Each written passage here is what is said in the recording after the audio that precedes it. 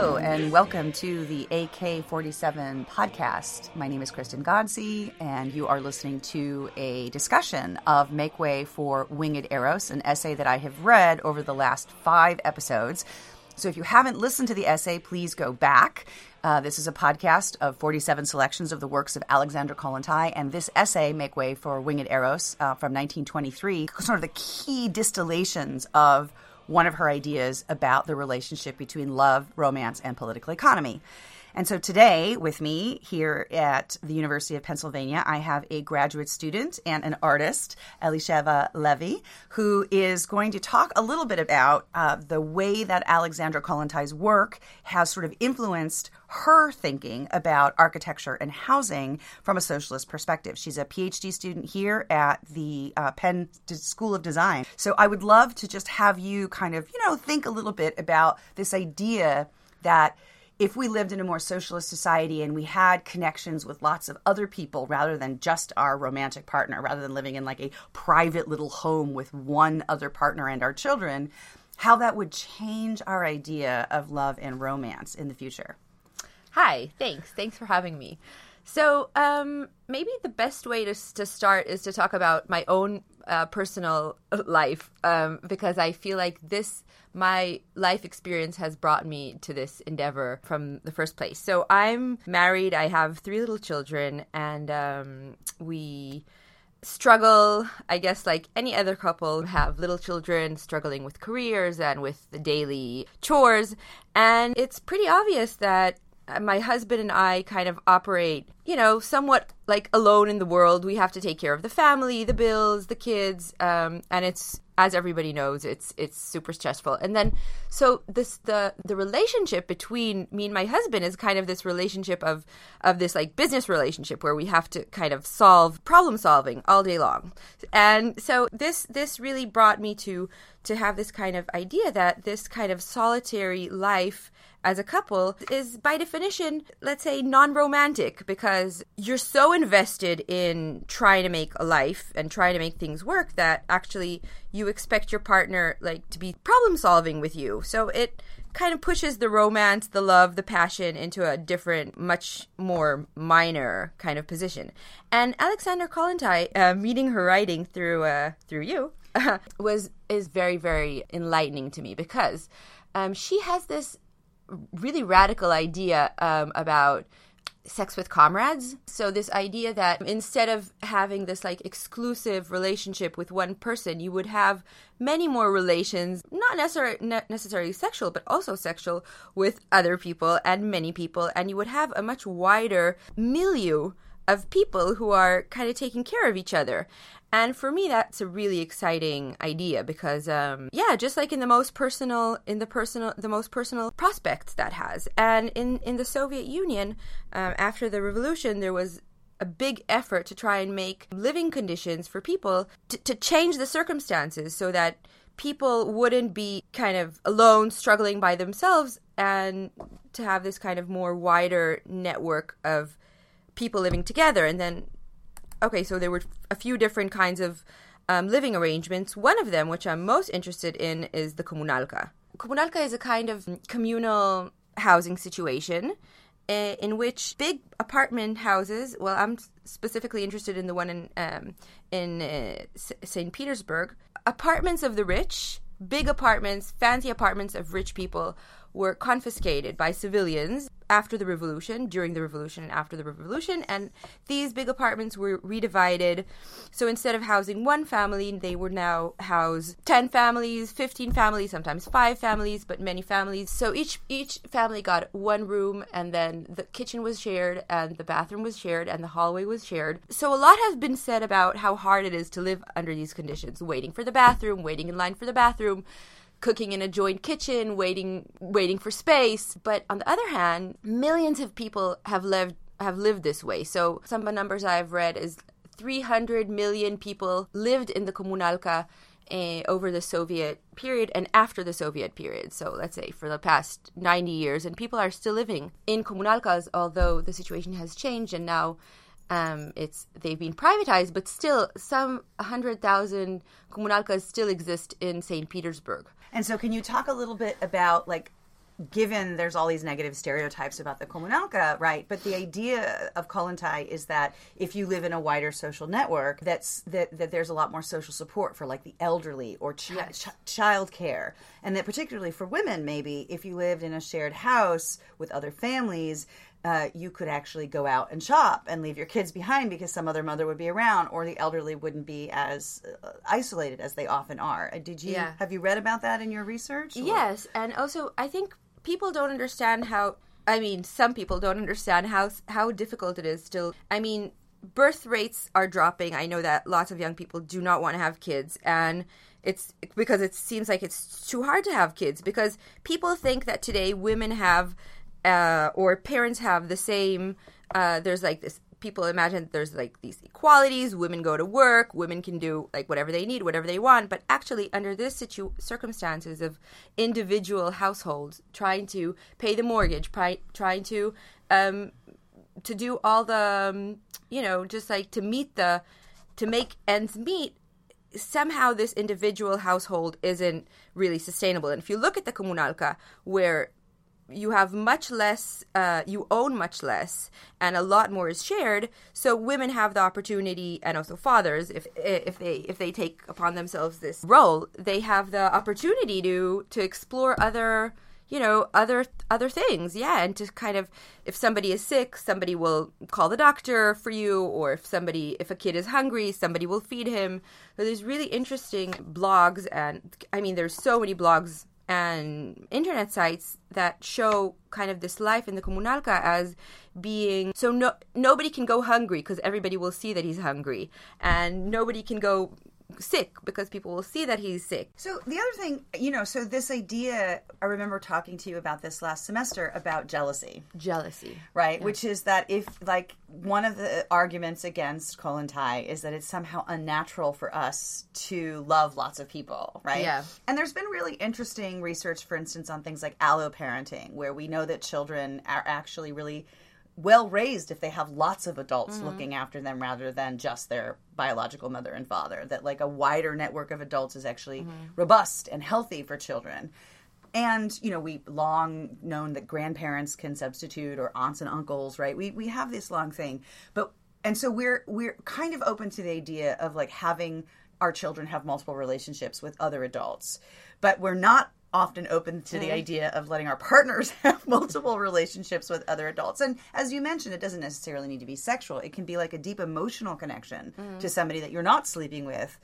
But even in some ways, that's even more threatening to a partner, right? Or an intellectual connection with somebody. So what do you think of this issue of jealousy? Yeah. Right? Okay, so there's two issues that I think are very interesting about jealousy. First of all, with your kids and other grown-ups. And second of all, with your husband, quote unquote. So Kollontai says something really interesting about jealousy. She says, yes, this emotion exists, but no, you shouldn't take it as a drive for making decisions. So jealousy exists just like hate and fear, and it's just like a human emotion. But just like you're not allowed to make decisions, you're not supposed to be making decisions according to just like your other emotions, like negative emotions. Jealousy should just be one of those emotions which you are supposed to somehow feel, but not base your life choices on that emotion. And then between partners, I think the jealousy really kicks in because your spouse is an asset. I mean, you only have a certain amount of hours every day, to get everything done. So if your partner is going away and giving away his time, his assets to somebody else, how are you supposed to survive? So, but in a society where those assets aren't so scarce because you're getting help and, support and love from other people, your husband or your mate. Right, so it's less essential, right? Yes, because you're getting things from other people. Or there's like socialized daycare, or there's kitchen, or there are decisions that you have to that are being made more socially that you don't necessarily have to like agonize over everything and do everything with just one other person. Yeah, that other person isn't your only source of your only source of support. Yeah. And then about your children, I think it's very interesting because I come from Israel where kibbutzim were very popular for many years, and people really were raised separately from their parents. And today, lots of people complain about that, how like emotionally wrong it was, both for the parents and for the children. And that's fine. I accept that. But it's very interesting to note that once you become a parent, you start taking care of your kid, and you take care of him, and you don't take care of other kids. So if you're in the playground and your kid gets hurt, you go to your kid, but you don't take care of other kids. So part of taking care of your kids is excluding all other kids from care. And this is really interesting because in Israel, when you have a baby, the first thing they do to your baby is they take it away and they put it in a big room full of other babies. And then when you come and see your baby for the first time, you don't have a clue who your baby is. You have to start looking for the name. But the first minute when you walk into that room full of babies, you kind of feel that all these babies could be your baby, and you kind of feel this kind of general love to these babies because really they could hand you any baby. It's not like a Bluetooth device that only only connects to one specific baby. Whatever baby they would give you, that would be your baby. And I think it's also very interesting as a mother, like went through breastfeeding. When you're breastfeeding, I know a lot of mothers have this, and you're walking down the street and you hear a baby crying that isn't yours, you have this sense of like the milk kind of comes down. You have a sense that you really want to feed that baby. So it's not this like biological thing that you only needed to that motherly love is associated with one child. No, I really believe that this is completely a social construct, because naturally, I don't know, as a mother, I just felt like naturally it wasn't right. Like, I fell in love with my kids because I'm raising them, not because of this like some sort of specific biological connection that has to do with like yeah. So why do you think the situation of the kibbutzim, right, where children were being raised in common, I mean, when you say that there have been a lot of criticisms of that, is it from the children or is it from people outside? It's only from people inside. Basically, that's what I heard. Like the children and the parents grieve not being able to cuddle their kids, not being able to see their kids in pajamas, to like kind of spend this like, you know, in the mornings when you wake up before they go to school, in the evenings, all this like cozy hometown and house time. And I think the kids also feel this way. So I think the kibbutzim just like kind of they had the ratios off. So maybe it was too extreme. Like the amount of times the kids spend independently was probably just too much. Like, I see. Yeah, I think it was that kind of. It's like there's a formula that has to be an algorithm that has to be sorted out here. Yeah. Because obviously, like the idea of the communal child raising probably comes from Kollontai, right? Like a lot of those people definitely came from Eastern Europe, right? They had a lot of these early socialist ideas, and they were probably reading people like Kollontai and thinking about this and implementing it. They were definitely like this amazing woman, Miriam Baratz. She was the founder of the first kibbutz in Israel. She started a kibbutz with 3 other men, and they were this like traveling society, 3 men and a woman, and they lived completely in equality. She was this like radical. She had her hair cut short. She was dressed like a man. She was beautiful, and they basically just traveled in together, this group of 4, until they settled on somewhere and started a kibbutz. And she said that she cannot start a kibbutz if she would in the end be stuck with the kids alone, and she couldn't do the things that she loves, which was to be with the cows.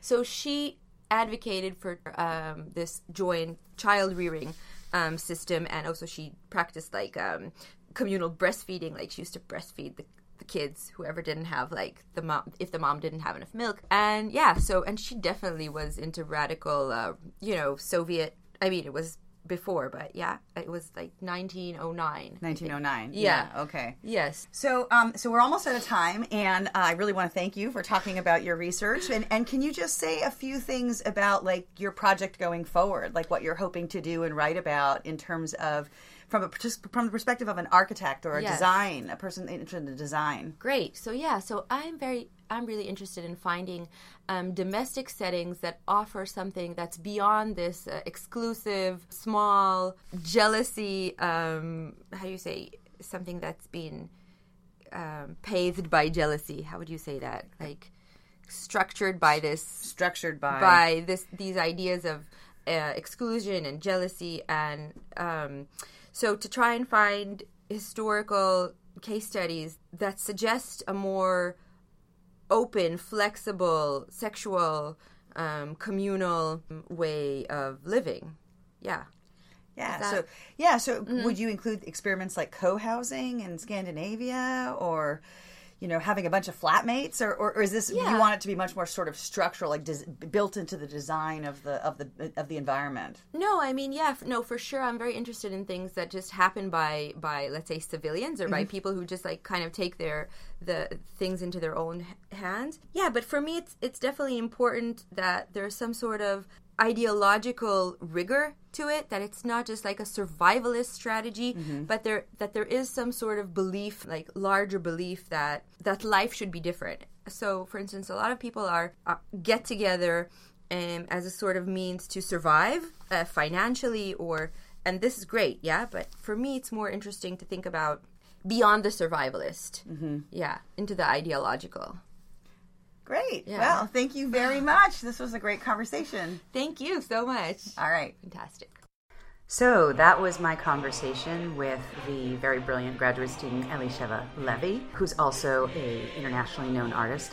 I included a link to her website in the program notes to this show, so if you're interested, check her out. She's got some really interesting sculptural pieces. And I am going to say goodbye for now, and hopefully get another graduate student or another fan of Alexandra Kollontai onto the show for the next episode to read or discuss Make Way for Winged Eros.